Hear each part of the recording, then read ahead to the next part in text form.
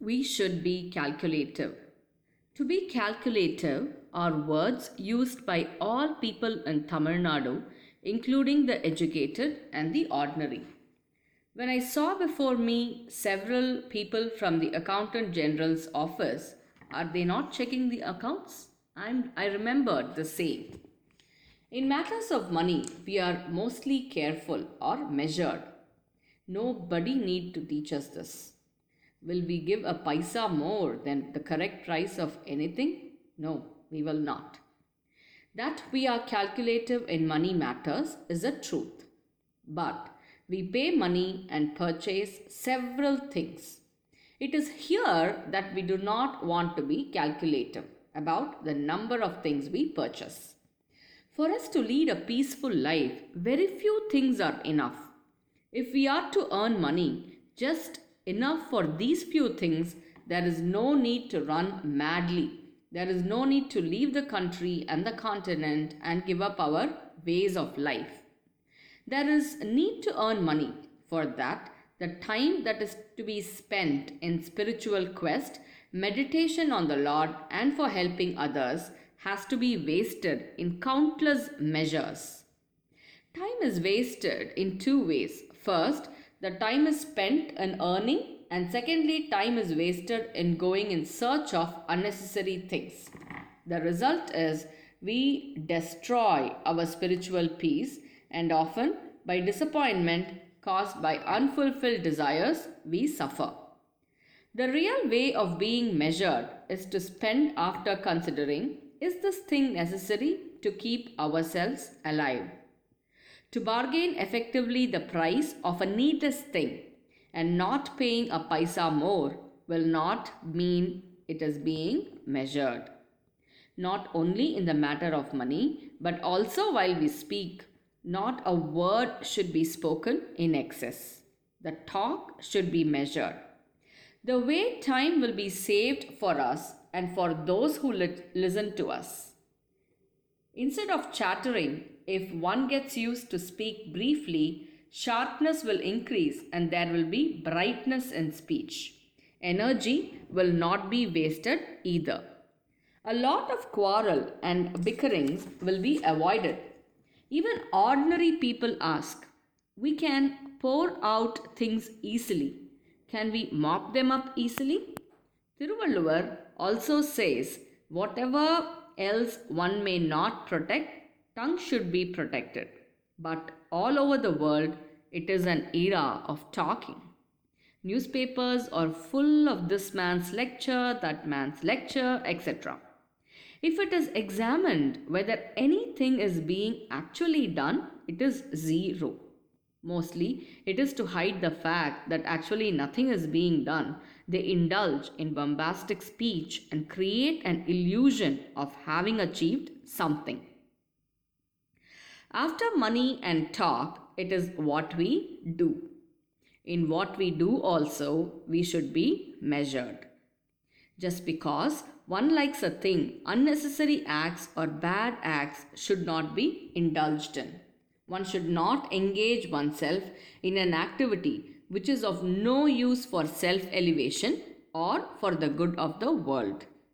The most important thing is to be measured in thinking. Now, our mind thinks a zillion things, a million thoughts in a second. There is no count of thoughts at all. It should not be allowed to go this way unchallenged. With whatever effort, trying little by little, this stream of thoughts has to be arrested.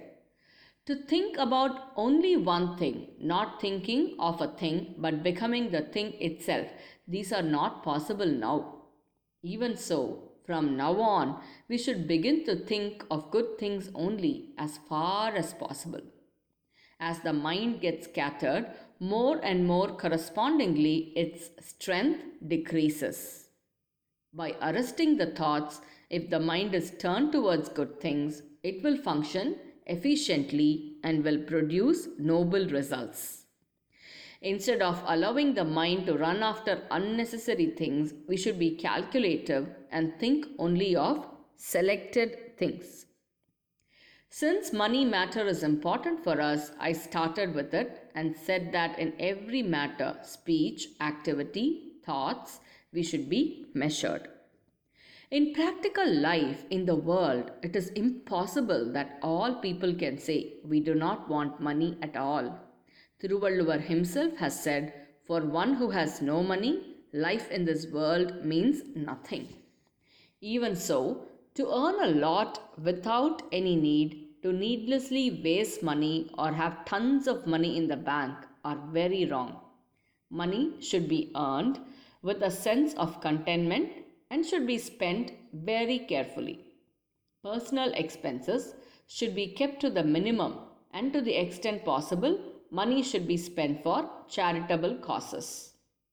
Among all expenses, what is spent on charity is real income.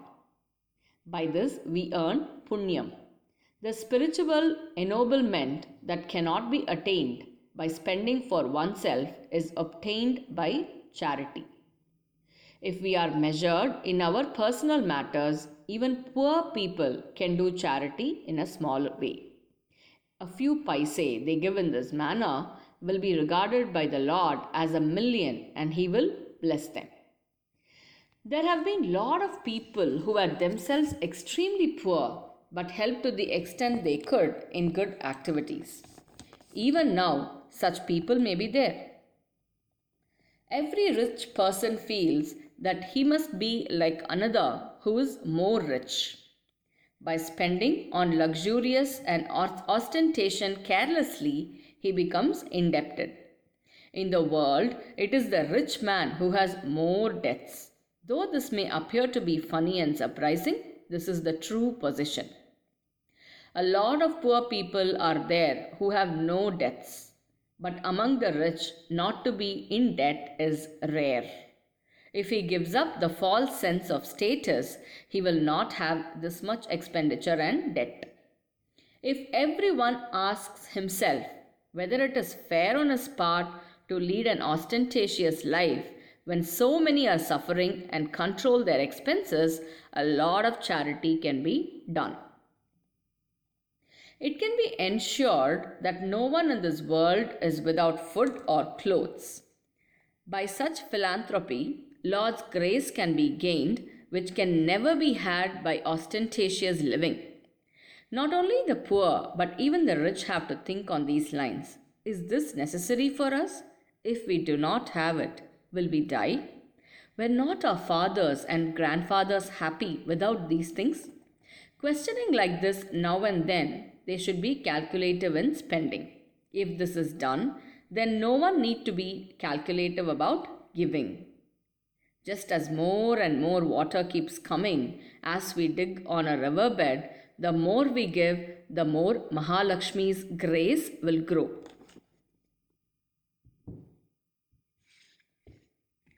In our country, it used to be said that even water should not be used excessively.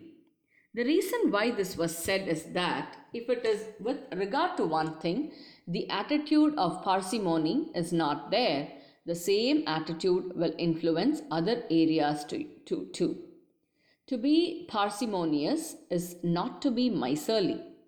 To be free from ostentation in personal matters and to be calculative is parsimony. This will help charity being done without being miserly. Along with this, to be measured in speaking is to be considered important these days. If some infectious disease is virulently spreading, do we not treat that on priority? These days, speaking has spread like a virus. In our literature on morals, it is said that if there is silence, there will be no tales carried. If there is less talk, there will be less quarrels. Even in the West, there is a saying that speech is silver, silence is golden. This is an aspect strongly emphasized for spiritual development. It is said that silence is at the threshold of jnana. Even if we cannot go that far and remain totally silent, we should strive to reduce speaking substantially less. All the columns and columns of talk reported in the newspapers only result in arguments and counter arguments and breaking of heads. Is there anything useful coming out of these? As if that is not enough, we too comment on it till mouths become dry. Is it useful in any way? We have to think whether our energy can be wasted like this. Control over the tongue should be practiced. We should talk just what is necessary. We should speak only those things which do not hurt others. We should speak only such things as that would elevate the self. It is difficult to control the thoughts. It does not matter if we cannot now achieve it. But we must curtail the disease of speaking incessantly whatever we are thinking. I am now telling you that in speaking we have to be measured. In saying this too, I must also be measured. Otherwise, the talk will drag on and useless debates will come up. Apart from this, by talking in an unrestrained manner, the point may not be driven home and may lose its value.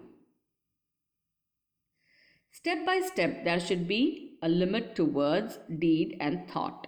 In the end, there should be control over the mind, speech, and the senses. Mind thinks, the tongue speaks, and the body does the act.